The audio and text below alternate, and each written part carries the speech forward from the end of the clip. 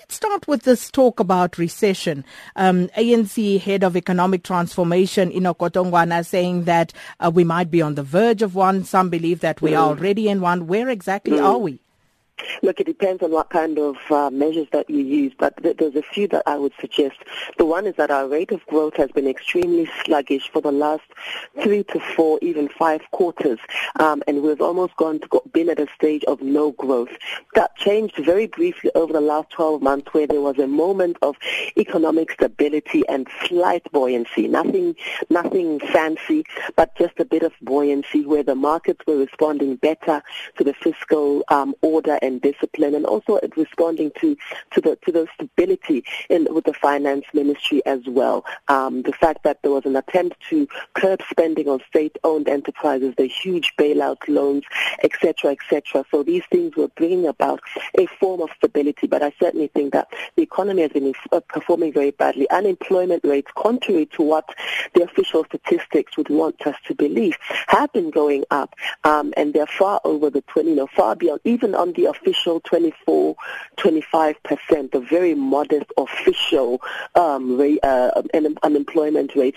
These have also been climbing up slowly. Of course, the unofficial rate at 40, 42%. All of these things are indicators of an economy that has been sluggish, that has not been able to retain enough labor, that has not been able to get the return on investment on its large scale, on its large scale commodities, and which also has been internally the monetary policy could have been managed so much better. And all of these are a recipe for a climate for recession.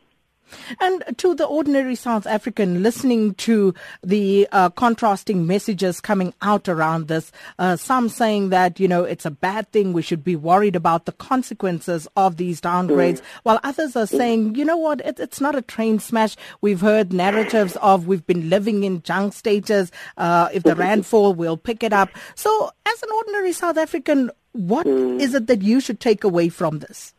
Yeah, so look, again, it depends on who you're listening to. But the one thing, I'll say once again that I think credit ratings agencies are themselves quite problematic, because what they do is that they I think we've seen that in the media, S&P defines 1.67 billion, some of the highly discretionary and extremely problematic and really random methodologies that they use, problems with transparency, and the difficulty with credit ratings agencies is that they're not accountable to anybody in particular.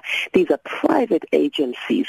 So I think it's important to say that these are guns for hire, which are paid by banks, by governments, by huge investment organizations to assess how much, how useful a country's investment prospects will be for them. And I think we should not get away from the fact that these are guns for hire and that they have made horrible mistakes.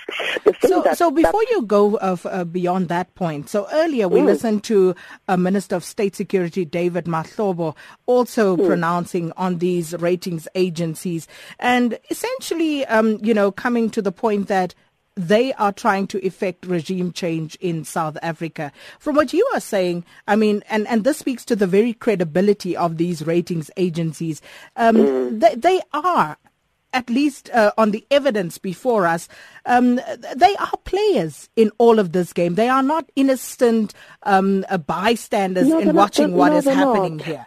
No, they're not. These are not objective entities. And I think, but my rider by saying that would be to say that this does not in any way, take away from the mistakes and the horrible mismanagement of the finance ministry over the last 12 to 18 months. So I think that let's separate the apples from the oranges on that one, and I'll speak to that later.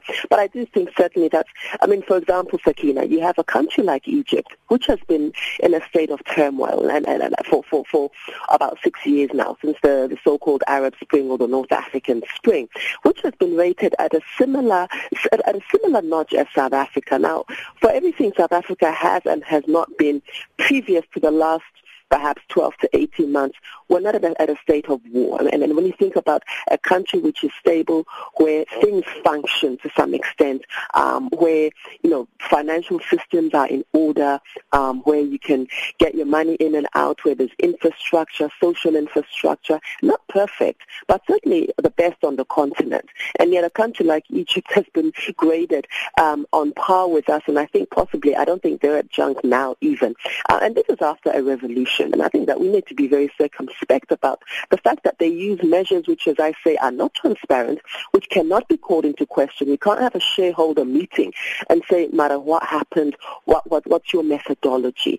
And I think that the critiques have been made time and time again. I mean, companies such as the big three, there are other players, but they're so minor. I mean, the big three dominate 90% of the market. And they've never, for example, when they've come to South Africa, called on people like us, for example, had a conversation like the one that you're making to say, look, man, what's happening on the ground? They often use secondary data. They often use data which then is extremely problematic. They sometimes use data which is from the IMF.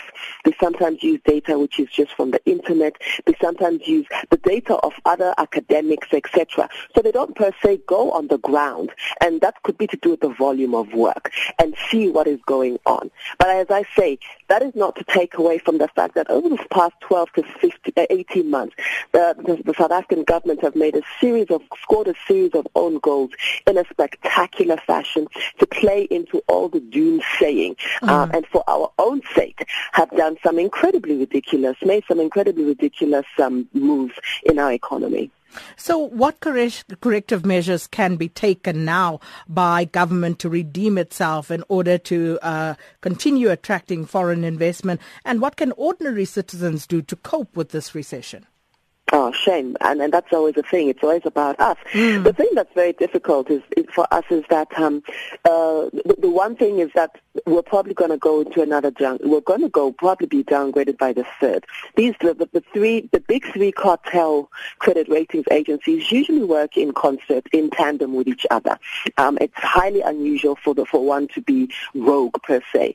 At the time as we're speaking, 80% of countries have been given the same grading by the three major ratings agencies for about 9 years. I mean, that's a ridiculous amount of working together, and which could almost be classified as collusion. The second thing is that in terms of what we can do, it's a stiff ride. I mean, I think I wish I had good news for South Africa on a Monday morning. Countries that have been in this situation before, countries such as Colombia, took about 12 years to come out of their recession, out of the junk status. Others have taken about 7 years. Greece is still in a state of downgrade.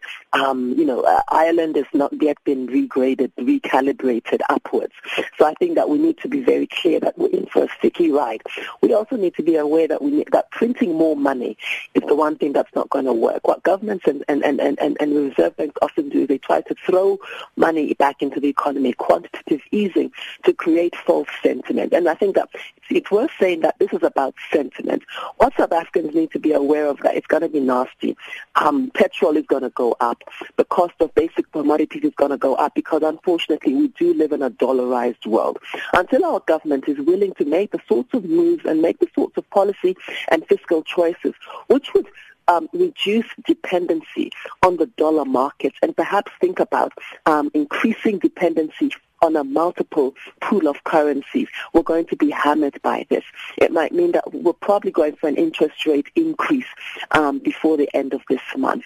And I think the best we can do is to try to live within our means, buy smaller cars. I mean, do all those really awful belt-tightening exercises that are necessary at times like this. Don't take on any more debt. Don't buy a bigger house. Don't go and buy a bigger car. Just manage with what we have at the moment. And really begin also to continue to sort of apply vocal pressure on the state to say that we can't really deal with another tax increase. And I've heard rumors over the weekend of the possibility of a tax increase, which would be really uncomfortable for Sibusiso or Nondumiso on the street.